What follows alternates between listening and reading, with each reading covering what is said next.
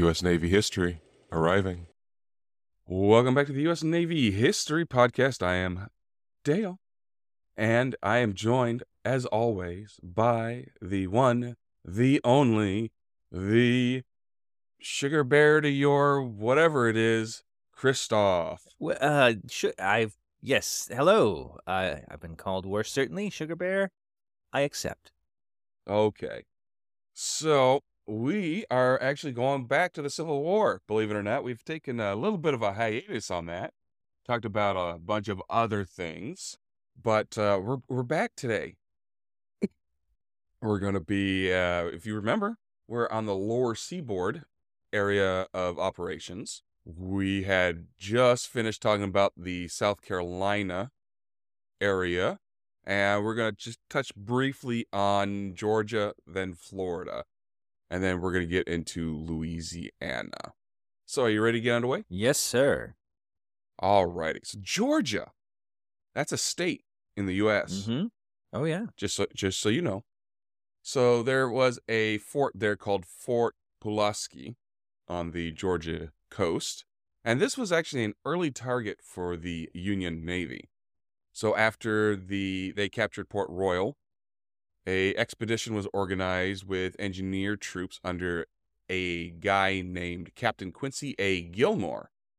And they took a month to position 36 mortars and rifled cannons nearby that fort on Tybee Island, at which he opened a bombardment on the fort on April 10th. And the Confederates surrendered the next afternoon because, their magazine was being threatened by the Union shells. You know what happens when a shell hits a magazine? Not personally, like I can imagine. Big bada boom. As I imagine. Massive destruction. So, after they surrender, the Union Army occupies the fort for the rest of the war after making repairs. One and done. So, that brings us to Florida. So, Florida succeeds in January of 1861, and their troops seize most of the federal property in the state, with the exception of Fort Zachary Tyler in Key West and Fort Pickens in Pensacola. The Union Navy establishes a blockade on the coast pretty darn early in the war, and with the state's Atlantic coast covered by the South Atlantic Blockading Squadron and the Gulf Coast by the East Gulf Blockading Squadron. So there were a couple of small skirmishes fought in the state, but really no major battles. There was an attempt in 1964 to organize a pro-Union government. A Union force under General Truman Seymour moved inland from Jacksonville, but was defeated at the Battle of Ulster on February 20th. And this was the largest Civil War battle in Florida. And, they only had 10,500 troops in total, both sides. Oh, wow. So pretty moderate by Civil War standards. So the Union Army attempted to capture the state capital of Tallahassee, but were defeated at the Battle of Natural Bridge on March 8th of 65. So Florida, fun fact, was the only one of two Confederate states not to have its capital captured during the war. Huh. I did not know that. What would the other one be? Austin in Texas, which I believe you know pretty well. Yeah, I've been there several times. Yeah, it's surrounded by that one loop with one major highway going through it. It's a pain in the butt. Yes. It's not even a loop. It's called a loop, but it's not a loop. I cannot tell you how aggravating that is, but anyway. Yeah, it's like a crescent. Yes. Anyway, all of our Austin friends, if you want better road systems, especially for a state capital, go talk to the governor. Make him. Yeah, he's right there. Exactly.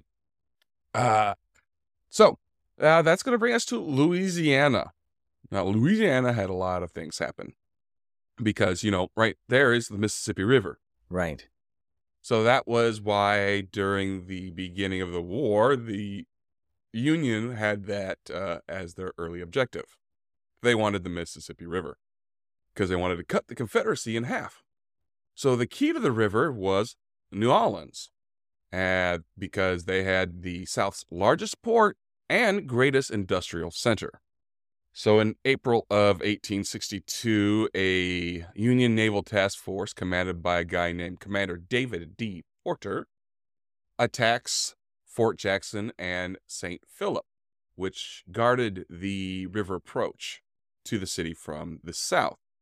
So while part of the fleet bombarded the forts, other vessels forced to break through the obstructions that were placed in the river to enable the rest of the fleet to steam upriver to the city. A Union Army force commanded by a guy named Major General Benjamin Butler landed near the forts and forced their surrender. The next year, the Union Army of the Gulf, commanded by a guy named Major General Nathan P. Banks, well, he was like, let's siege this place up. And he sieged Port Hudson for 8 weeks. Yikes. And yeah, this is the longest siege in U.S. military history. And they wanted to cut Port Hudson's supply lines through the Red River. So Banks advances up the Bayou Teche, capturing the Atchafalaya and the Red River up to Alexandria. The Confederacy during this time surrendered the city on July 9th after hearing that Vicksburg also surrendered. So after both of these places surrendered, this gave the Union control over the entire Mississippi River. Ooh. And they succeeded in splitting the Confederacy in half. So for the rest of the war, the Confederates concentrated on trying to recapture these areas that they lost.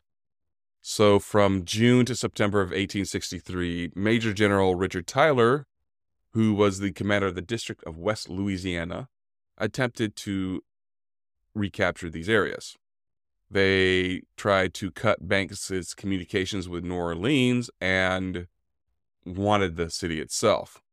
While they were successful in, a battle here and there, the Confederacy ultimately lost. Spoilers, but yeah, they lost. What?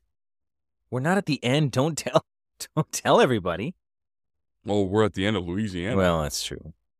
8-week siege. That's substantial. I just keep thinking about that and how in Georgia, at the top of the episode, you were talking about like less than a day, like attack, next day, fort defeated and occupied. It's quite a contrast. Yeah, that's 2 months of not getting fresh supplies, of being surrounded by armed men wanting to kill you. And if that's in the summertime, I mean, that humidity is killer. I don't know if you've been to New Orleans in August, but it's like a warm coat hugging you all the time. Plus, mosquitoes and all that stuff. It's bless them for doing that, for living there. Indeed. All right, so we're going to go over some of the battles that the Navy participated in. So the first one we're going to look at is the Battle of Fort Jackson and St. Philip. So, just a refresher. Fort Jackson and Fort St. Philip were a pair of forts on the Mississippi River. They were sited about 25 miles above the head of the passes where the river divides before it enters the Gulf of Mexico. So about 75 miles downstream from New Orleans, or Nolans, however you want to say it. I've heard it both ways.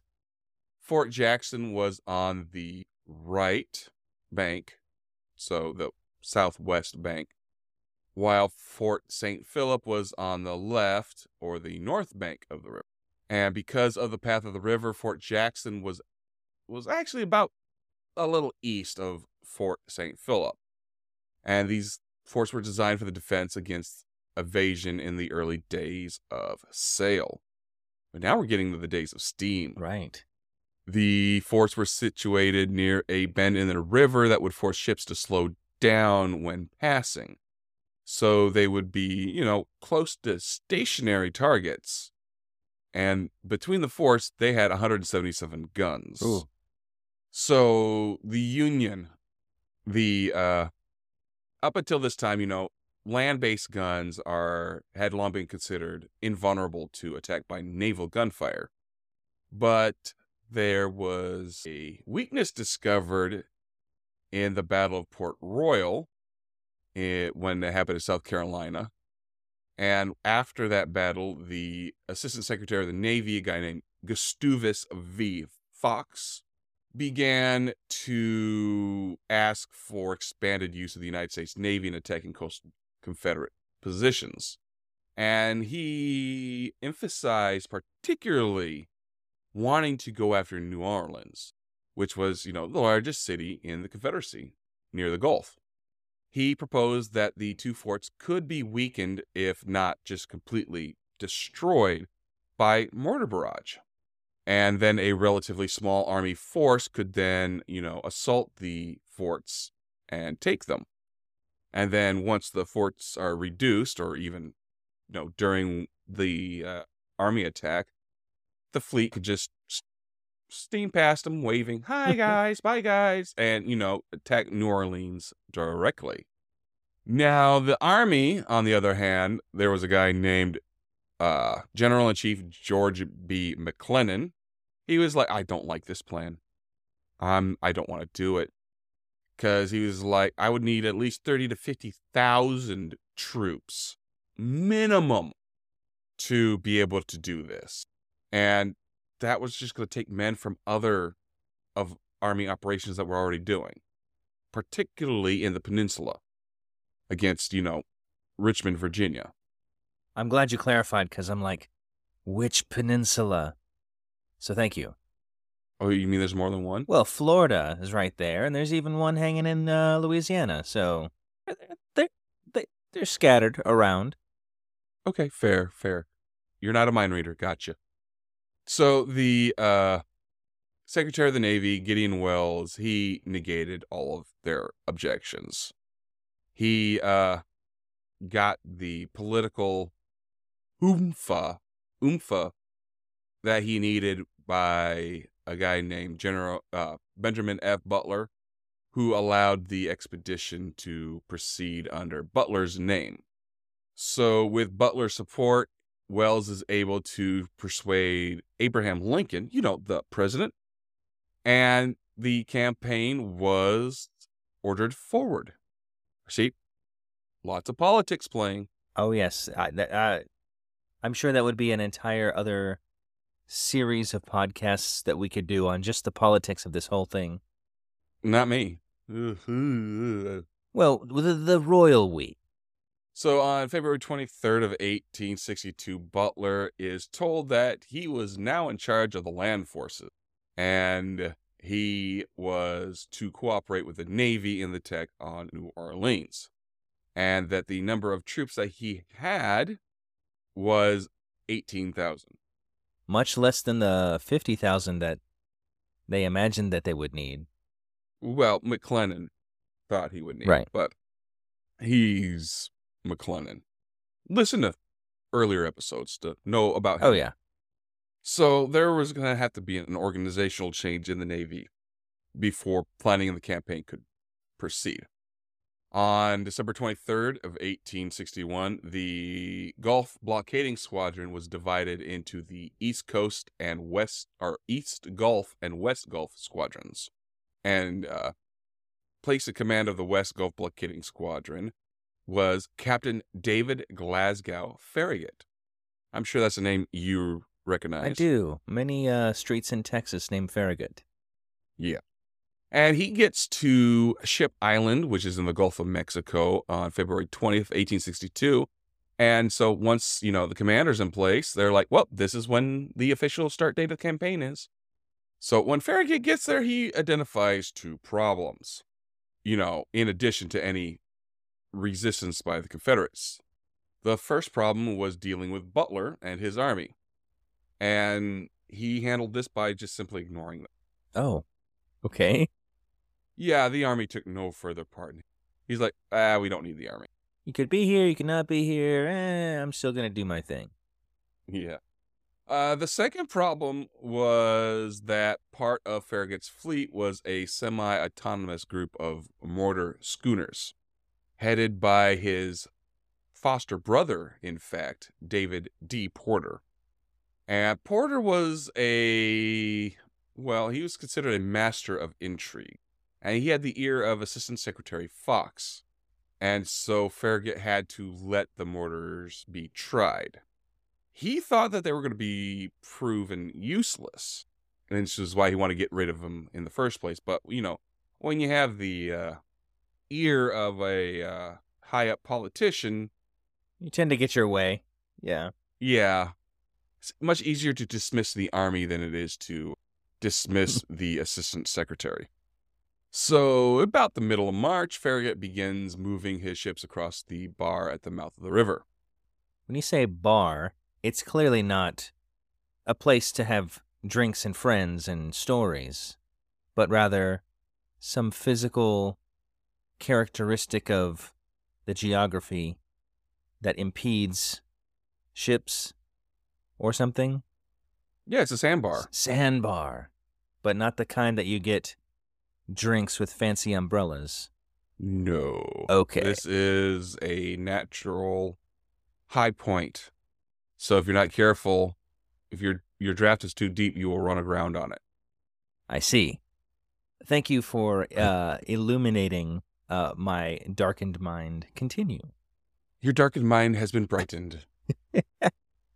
But this, caused some problems. They found out that the depth of the water was 15 feet instead of 18 feet that they were expecting.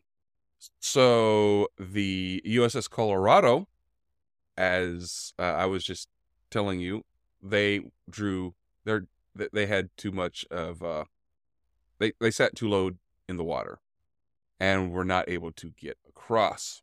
So, but to Farragut, the most serious problem presented by the failed effort to bring the Colorado into the river was not the reduction of force that he had, but just how much time he lost trying to finagle it into the river. But now that the Colorado was out, the fleet inside of the bar had 6 ships and 12 gunboats. So once they get into the river, Porter brought his 26 mortar schooners and, his associated other vessels in, and they didn't have a problem. So in the next month, Farragut starts gauging the strength of the forts and trying to range their guns. So he was also looking at all the, trying to figure out all the obstructions in the channel, and then figure out exactly the best places to put the mortar boats to make them the most effective they could be, even though he did not have any faith in them whatsoever. And, also putting his ships into battle-ready condition.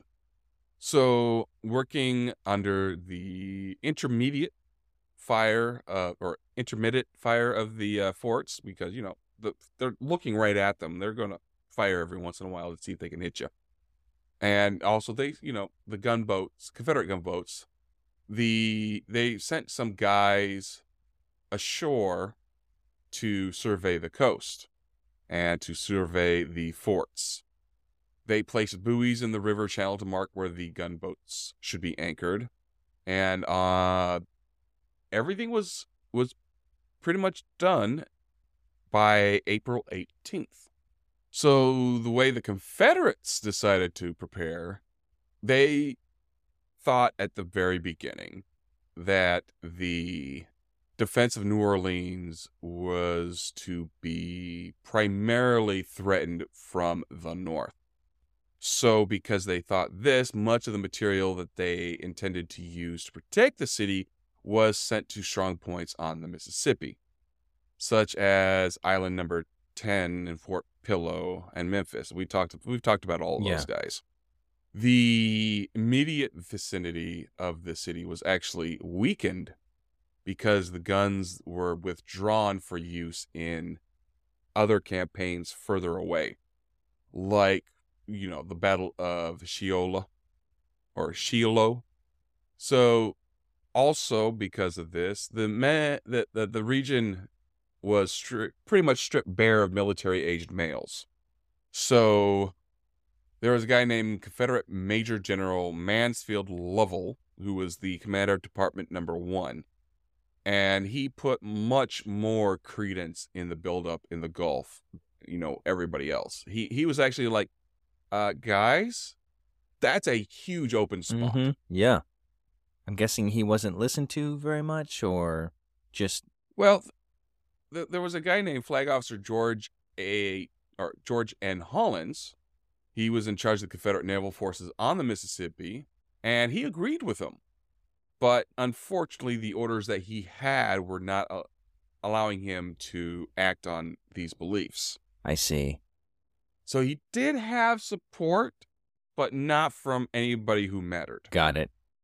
The two forts were under the command of Brigadier General Johnson K. Duncan, and the average quality of the soldiers that were in the garrison were, not as high as they would have liked. Most of the better guys had been drawn off to other area of operations, leaving pretty much the guys who didn't want to be there and those not fit to serve in the first place. And because New Orleans was something of an international city, they had a larger percentage of foreign-born soldiers than most units in the Confederate Army. But, they could be expected to do their duty, even though they would not, go above and beyond. Right. I don't think their loyalty was to the Confederacy, but to the city, I'm sure. That's still their home. So they would do whatever they could to defend it. Yeah. So the defenses around the forts and, the city, it was supplemented by 2 defensive chains, which were stretched across the river to prevent, boats from getting in. Oh. One chain was placed above the city and, had no bearing on this battle whatsoever. And the other one was placed just below the forts, where, if enemy vessels came in to try to break it, they would be able to fire on them. Now, as you can imagine, this barrier was much more important than the other one. Oh, yes. Now, unfortunately, the original one that was put in was broken because there was some debris that came down river because of the spring floods. Oh. Now, they did repair it, but Lovell himself was like, this replacement's not as good as the original. It's not going to be good. But c'est la vie. It is what it is. They also had a number of ships and boats at their disposal for the defense, and they were grouped into 3 organizations. The largest of these, by firepower, was a contingent of Confederate ironclads, the CSS Manassas, Louisiana, and Mississippi. They also had 2 traditional warships converted from merchantmen, the CSS McRae and Jackson, and a number of unarmed support craft. The state of Louisiana also furnished 2 ships from the Provisional Louisiana Navy, which was the General Quitman and the General Moore. Lastly, they had 6 cotton-clad rams from the River Defense Fleet. Did you say cotton-clad?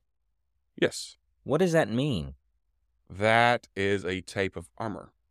Were you not here when we went through the armor? I don't think so. It is pretty much 2 pieces of iron armor, and in between them, cotton. Huh.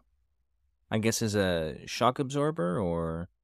Shock absorber, splinter absorber, Insulation. When it gets cold. You don't got to worry about it getting cold that far. That's true. Let's see.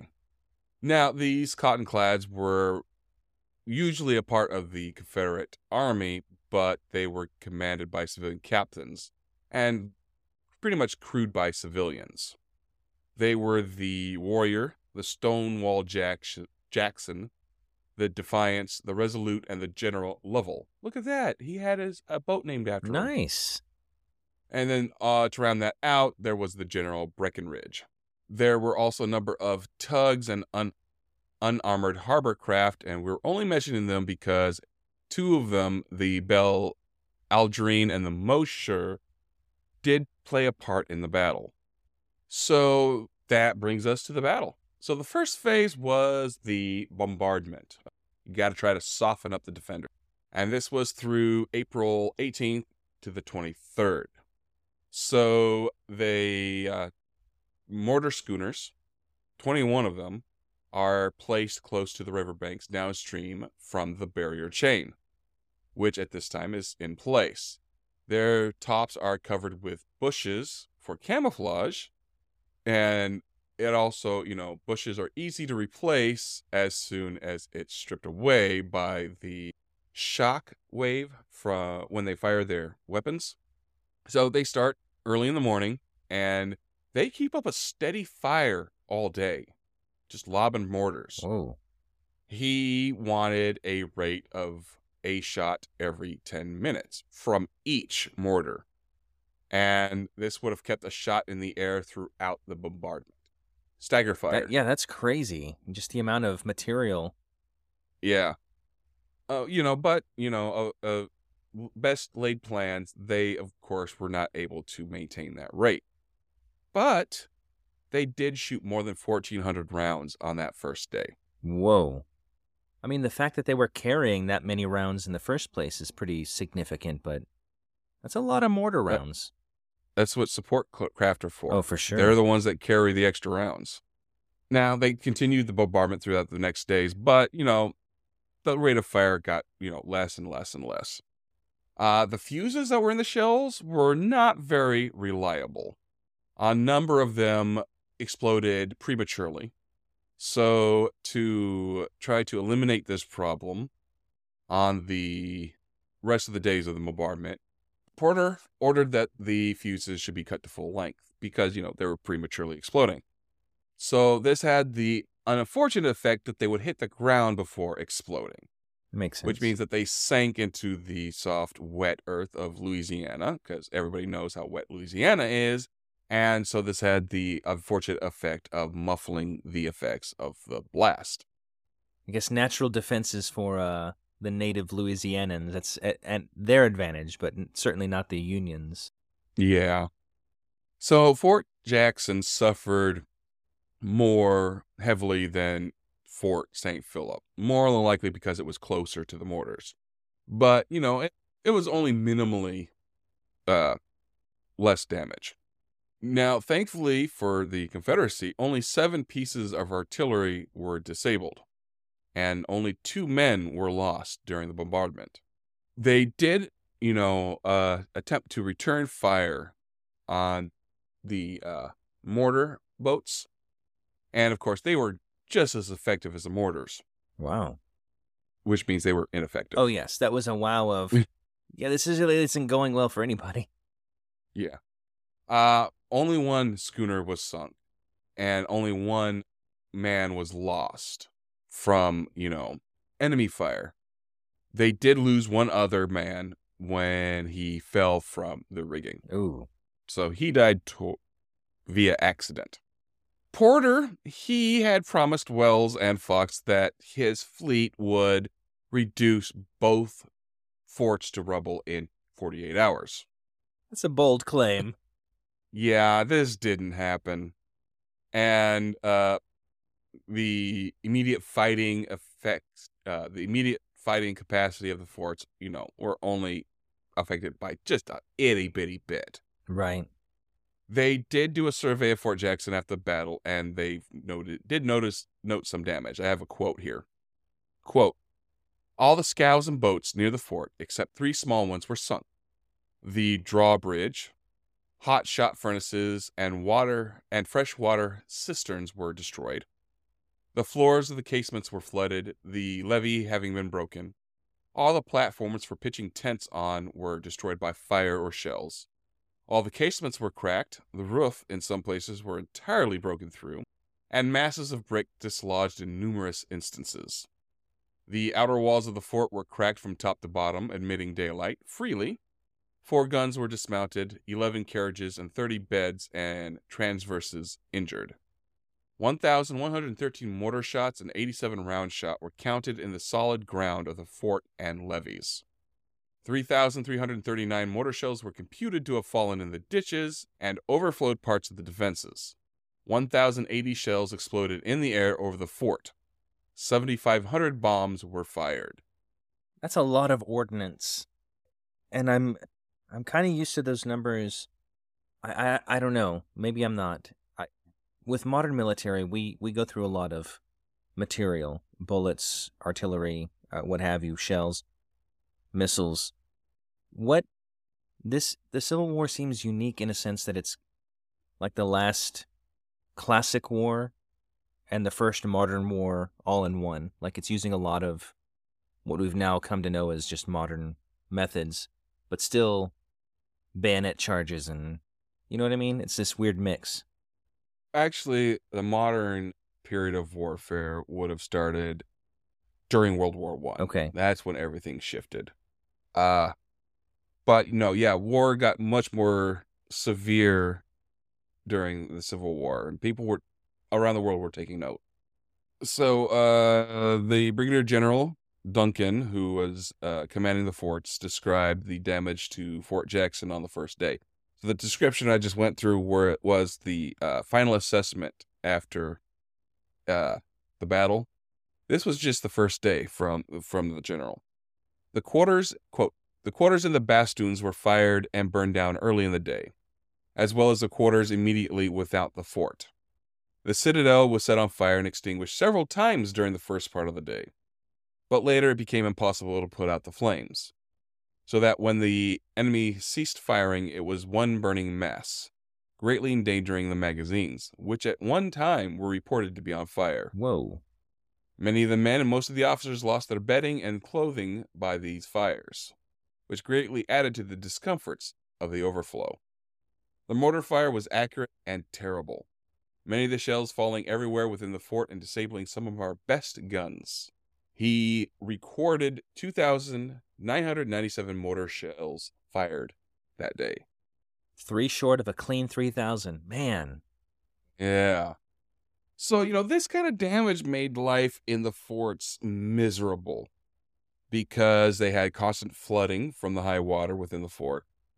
The crew would be safe from mortar fragments and falling debris, only within the dank and partially flooded casements. Yeah. So the lack of shelter, food, blankets, sleeping quarters, drinkable water, and the psychological effects of heavy shelling that they really had no answer for. This made life very, very hard. Then you got the sickness, the ever-present fear. And so these conditions were a huge drain on morale. So these factors contributed to the mutiny of Fort Jackson on April 28th. This mutiny began a collapse of resistance downriver from the city. Fort St. Philip's also surrendered, and the CSS Louisiana was blown up. And even the Confederate fleet on the lake was destroyed to avoid capture. Wow. The general collapse of morale began with the mutiny and then just greatly simplified the occupation of New Orleans by the Union Navy. Absolutely. I mean, not only did they cease fighting, but they destroyed a lot of the material that would have been used against them. Yeah, that's what I wouldn't say a stroke of luck, but I guess the Union did a good job of making things miserable enough for that to be a possibility. Yeah, it made life intolerable, and that's what happens. So the Confederates had thought that the Navy's ironclad ships, especially the CSS Louisiana, would render the river impregnable against assaults like that they were going through right now, even though the Louisiana was not even finished. But General Lovell and Duncan, they were like, Whittle, Commodore Whittle, you need to hurry up. So against his better judgment, he acquiesced to their request. And he had the ship launched prematurely and added to the fleet of Commander Mitchell, while they still had crews fitting her out on board. So on the second day of the bombardment, she was towed to a position on the left bank because they found that her engines were not strong enough to enable her to, get through the current. Huh. So she was towed to a position upstream from Fort St. Philip. And this is where she pretty much was just a floating battery because, she couldn't maneuver on her own. Mitchell did not want her any closer because her armor would not protect her from the plunging shot of the mortar fire. So because she was so far up there, her guns could not be elevated enough to be brought to bear on the Union, so long as they stayed, below the forts. This seems really unfortunate. I mean, you know what I mean? You've got this weapon that could be a game changer, but, well, the engines aren't quite strong enough to navigate this river, the main river of your nation, really, at this point. Yeah. So several days pass, and there's just the bombardment. But the Confederacy, they showed that they weren't going to give up without a fight because the return fire from the forts did not slacken at all.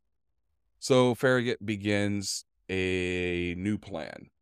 And on April 20th, he orders 3 of his gunboats to go up and break the chain. Now, they didn't succeed in removing it altogether, but they were able to open a gap large enough for Farragut's purposes. So that brings us to the second phase, passing of the forts. So Farragut, he's like, I'm gonna get past those stupid forts. So he modifies his fleet a bit by adding 2 ships to the first section of the gunboats.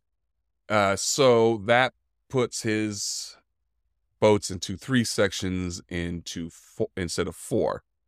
So the first section had the USS Kiega, the Pensacola, the USS Mississippi, Oneida, Varua, Kadia, Kino, and Wissahickon. The second section had the USS Hartford, Brooklyn, and Richmond.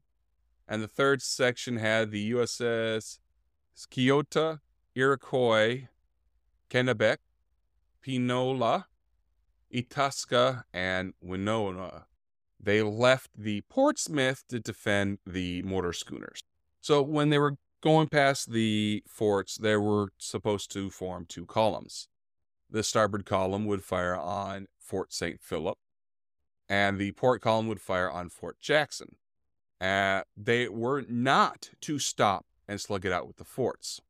They were to just pass as quickly by as possible.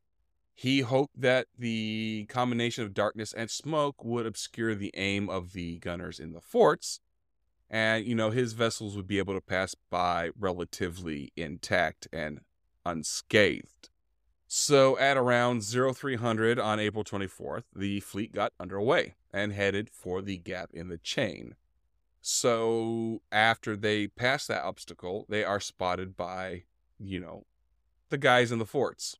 Right. And they promptly opened fire with everything they had. But as Farragut had hoped, their aim was poor and his fleet suffered very little damage. His own gunners' aim, though, was no better than the aim of the forts. So the forts suffered very little damage as well. And the last 3 gunboats in the column ended up turning back because, they were like, we can't make it. Right. The Itasca was disabled by a shot into her boilers, and so she drifted out of the battle. And the Pinola and Winona turned back because dawn was coming up, and they were like, well, we don't need us to be gun practice, Right. so let's just go back. So up until this stage, the Confederate fleet did not do very much. But remember where the CSS Louisiana was? I believe it was stationary just behind the fort, right? Just north of the fort. So guess who's finally able to use their guns? Oh, Louisiana. Yeah. She had very little effect, though. Oh. You got excited for nothing. Ha Well, at least they got into it. It's... So the armored ram, the CSS Manassas, came in early and tried to, get into the battle. But the gunners in the forts were not able to tell them from the enemy fleet. So the forts were just firing on everybody that was in the water. And the captain, a guy named Lieutenant Commander Alexander F. Worley, was like, F this, let's go back up the river. Mm-hmm. And he would just stay there and wait for the Union fleet to come to him. So once they get past the fort, the Union boats came under attack by some of the Confederate ships that, ran from the fort. And the head of the column came under fire from these boats, while the boats on the aft end of the column were still actually taking fire from the fort. Whoa. Now, the Confederacy, as everybody knows, had their command structure was pretty fragmented. It wasn't very good. So they did not concentrate their movements. So the battle disintegrated really quickly into a jumble of ship-on-ship encounters. The CSS Manassas rammed the USS Mississippi and Brooklyn, but didn't disable either of them. And when the sun came up, she found herself caught between 2 Union ships and wasn't able to attack either one of them. Ooh. So Captain Worley was like, let's beach us. We're just going to beach the boat. Get out of here. And they beached the boat, abandoned the boat, and set her afire. That's not what I well, number one, speaking as a never helming a vessel, when you're caught between 2 enemy ships and you're unable to attack either of them, I would think the first thing would be to try to navigate so that you can turn or do something. Or were their weapons just ineffective? Or that seems like a pretty drastic order. Well, he got into his mind that he had no way of winning this battle. And if he went into the fray, all that would happen is that his men would die and the boat would be sunk. So instead of that happening, he decided to run her aground and destroy the boat so the enemy can't use it. Happened quite often, actually. I am surprised, but I can see the thinking. Yes. So the fun part is that while the boat's on fire, she breaks free from the bank. Oh. And this flaming carcass of a ship going downstream. Yep. And she finally sinks in view of the mortar schooners. So everybody in the port should just watch this burning boat go by. It's got to be demoralizing for the Confederacy and pretty entertaining, I would think, for the Union. Yeah. So the tug Mosher, they set fire to a raft and pushed it against the USS Hartford. And her reward for that was a broadside. Ooh. And she was sent to the bottom. Well. Yeah. Hartford attempted to avoid the fire raft and ran ashore not too far upstream from Fort St. Philip. Now, she was within range of the fort, and she was now a sitting target. Thankfully, they could not bring their guns to bear on her. So she was able to extinguish the flames and work their way off the bank with very little damage.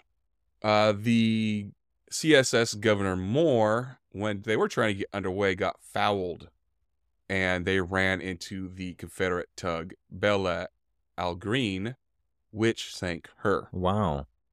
Now, once she was able to get underway finally, and she started attacking the Union fleet, she found that the USS Varuna was at the head of the fleet and gave chase. They were chasing each other. They were firing on each other, and she lost a large portion of her crew during the chase. Eventually, she was able to ram the Varuna. The cotton-clad ram, the Stonewall Jackson, also managed to ram the Varuna. So the Varuna was able to reach shallow water during the near the bank before sinking. So this made her the only vessel lost from the attacking fleet. The captain of the Governor Moore, guy named Beverly Kennan, would have continued fighting, but his steersman had had enough and drove the ship ashore. As you speak, I'm trying to picture all this happening, and it's almost fantastical, like a screenwriter put this together or something. It's just everything that's happening and the decisions that are being made and why. It's I suppose it's more normal than people realize, but it seems wild. Yeah. Well, you'd think that after, running your ship ashore, going against the captain's wishes, that he'd get in trouble, right? Right. Well, the captain realized that his steersman was correct and that the ship was unable to do anything more. So they abandoned her and set her on fire. Well, it takes a big man to admit when he's wrong. The CSS McRoe, they engaged several members of the Union fleet. This was a very uneven contest, and saw the captain, Lieutenant Commanding Thomas B. Huger, mortally wounded. Yeah. The boat itself was badly holed, and she did survive this battle, but when she moored in New Orleans, she sank at her mooring. That's sad. That's terrible. So, pretty much the rest of the Confederate fleet was unable to do any harm whatsoever to the Union, and most of them were either sunk by the enemy or themselves. The survivors, in addition to the McRoe, were the CSS Jackson, the Ram Defiance, and the transport Diana. 2 unarmed tenders were surrendered to the mortar fleet, and Louisiana also survived the battle, but was scuttled instead of, surrendering her. Right. So many Confederate ships are just destroyed by their own side. And I keep thinking about how you always hear about the Union advantage in material and infrastructure and industrialization and things like that. So they had more stuff and they could make more stuff. And so that was a good initial advantage, but then it just got bigger and bigger and bigger as not only were the Confederate ships and guns destroyed by the Union, but also by the Confederacy to avoid capture. So they just had fewer and fewer things to fight with. Yeah. So all in all, the Union lost 1 vessel. Wow. The Confederacy lost 12. That's huge. That's huge. That's very huge. So the Union fleet continues going north to New Orleans, and they face only a token opposition at Chalmette. So they pretty much just had clear sailing to New Orleans. The 14 vessels that remained arrived there on April 25th in the afternoon and aimed their guns at the city. While this was happening, General Lovell had evacuated the troops that had been in the city, so that means there was no defense possible. So while the Navy trained their guns on the city, the citizens started to riot, and they broke into stores, burned cotton and other supplies, and destroyed a lot of the waterfront. The unfinished CSS Mississippi was launched very quickly because they had hoped that it could be towed to Memphis, but no towboats could be found, so she was burned by the crew. So Captain Farragut demanded the surrender of the city. The mayor and city council tried to pass that up to Lovell, but Lovell's like, no, that's your city. It's on you, buddy. So 3 days of negotiations happen. Farragut sends 2 officers ashore with a detachment of sailors and Marines, and they go to the custom house, where they hauled down the state flag and ran up the Stars and Stripes. That signified the official return of the city to the Union. So Butler, he was preparing his soldiers for an attack on the forts that were now behind Farragut. Commodore Porter, who was now in charge of the flotilla still below the forts, delivered a command to surrender to the forts, but General Duncan refuses. So Peter starts bombarding again, this time to prepare for Butler's assault. And this is when the garrison at Fort Jackson did the aforementioned mutiny. I see. So even though Fort St. Philip was not involved in the mutiny, the interdependence of the 2 forts meant that it also was affected. Right. And they were unable to continue the battle. So Duncan said, okay, you guys win the next day. Well, that's quite a conflict. Just that Battle of New Orleans. Lot happened. The rioting really that came out of left field for me. I was like, oh, not only is your city under attack, but it's like, hey, you know what? I'd love to sow chaos in my city and grab what I can get. Hey, let's steal some stuff. So the CSS Louisiana, she was not part of the surrender negotiations because the guy in command, Commander Mitchell, was a representative of the Confederate States Navy, not, with the forts. I see. So he did not consider it his duty to observe the truce that had been declared. So he ordered the Louisiana to be destroyed. They set her afire and chopped her lines and let her just float down the river. I bet there is a lot of crud in that Mississippi River Delta, just littering the bottom of that place. Possibly, quite possible. But she floated down the river and blew up when she was passing Fort St. Philip. Whoa. It was such a strong blast that 1 soldier in the fort died. Wow. Yeah. So now that the battle was over, there was nothing standing between the Gulf and Memphis. After a few days spent repairing the battle damage to the ships, Farragut sends an expedition north to demand the surrender of other cities on the river. And since there was no effective means of defense, Baton Rouge and Natchez complied. Vicksburg was a different story. The guns of the ships could not reach the Confederate fortifications that were atop of the bluffs, and the small army contingent that was with them could not, effectively take the fortifications. So Farragut settles into a new siege.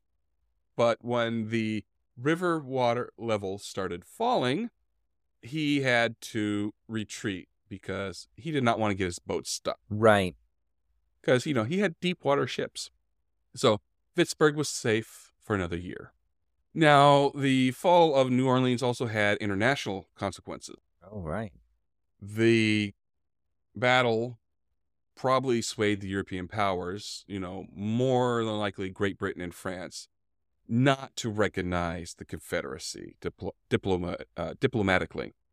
The Confederate agents that were abroad said that they started getting more cold shoulders after, the news of the fall of New Orleans reached London and Paris. So that, my friend, was the Battle of Forts Jackson and St. Philip. Very, very large impact. Yes. Huge impact. So, any final thoughts? I guess nothing new. Just the politicking seems the same. You always think that, oh, we're in the most corrupt time ever, but the main difference I see in these battles is there's a haste to surrender to preserve life.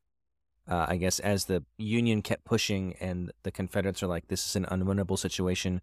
We're going to recognize it early and get out. Mm-hmm. That seems to be the biggest, I guess, point of light for me. I don't know how to describe it. Just like, oh, well, that's the most interesting aspect of this as far as a difference in what I see today versus back then. But a lot of it is just the same.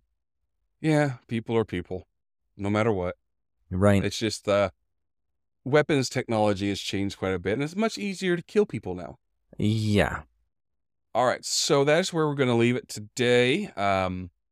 So we are partnered with HeroCars.us, and we, at the end of each episode, we honor one of our fallen angels. So today we're going to honor Petty Officer First Class John Emanuel Anderson. He is from Wilmar, New Mexico. He served on the LCT-30. He received the Purple Heart, and his date of sacrifice was June 6, 1944.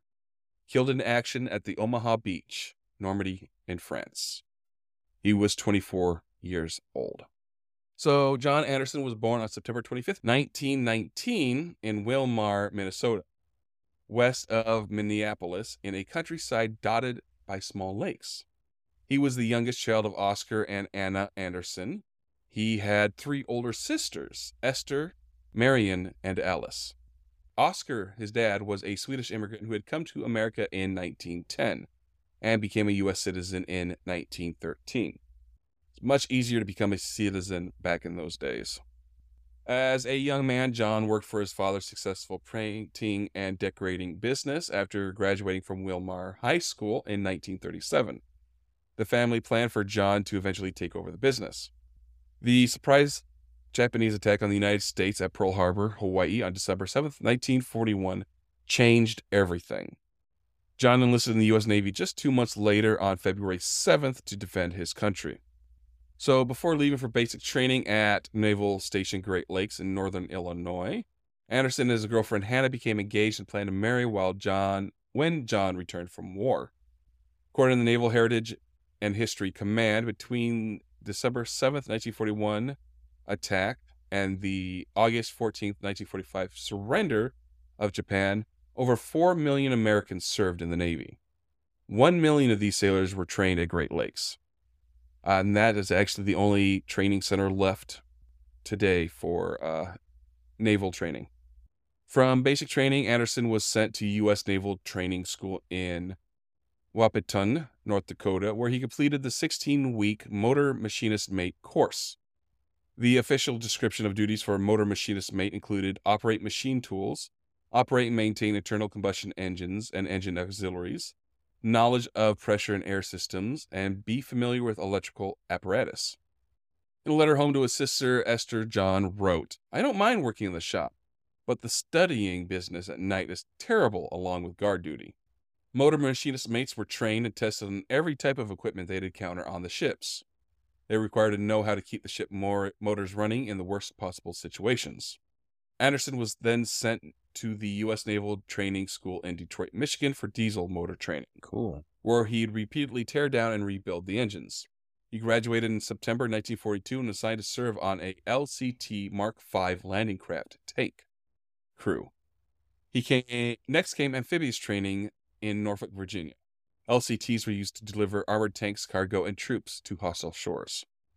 In February of 1943, without knowing his destination, Anderson left the United States for the long voyage to World War II's Mediterranean theater.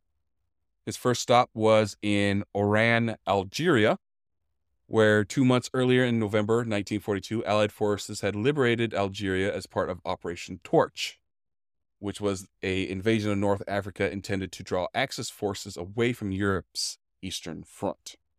Anderson was then assigned to a crew of 12 men aboard the USS LCT-30 and saw his first combat action in Operation Husky, which was the Allied invasion of Sicily, which was launched on July 10th, 1943.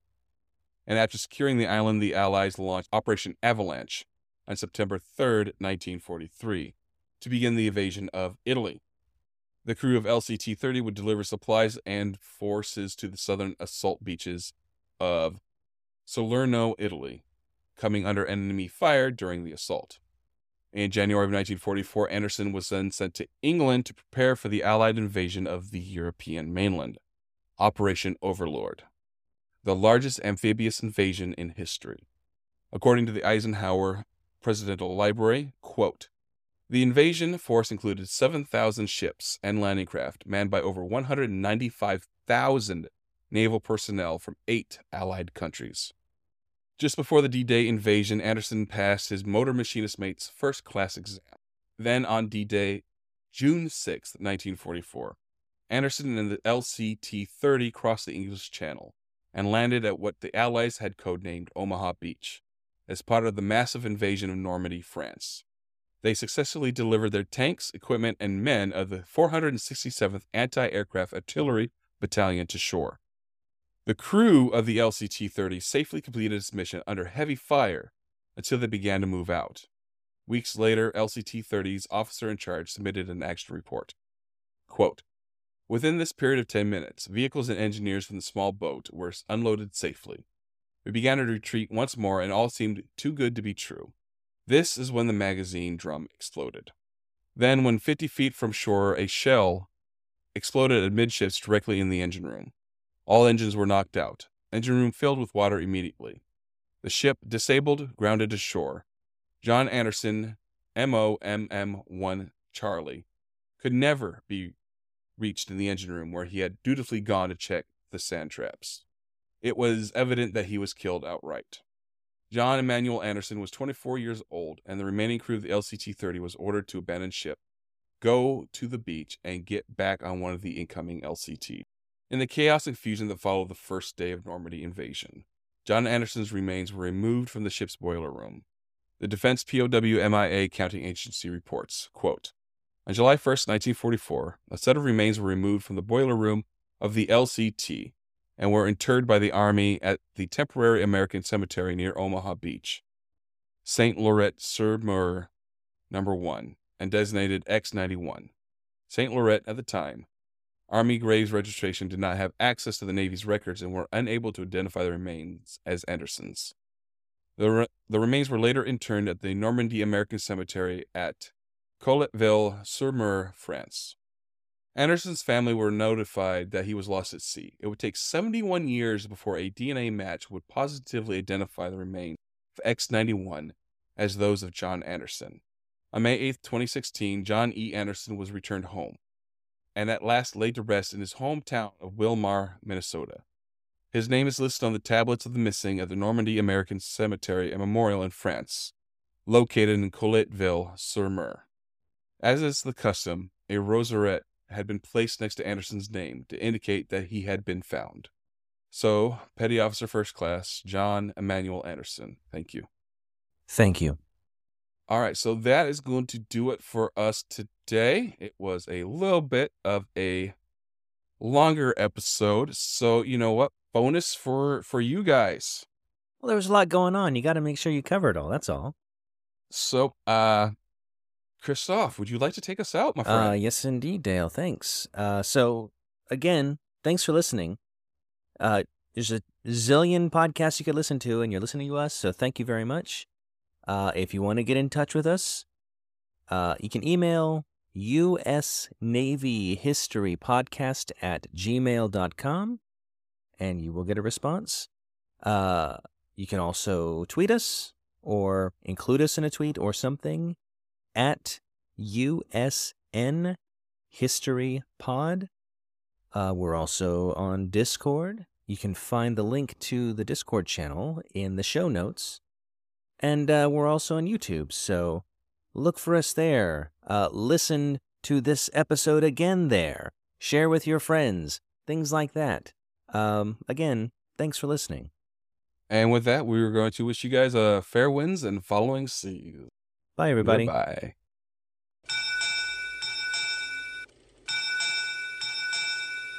U.S. Naval History Podcast. Departing.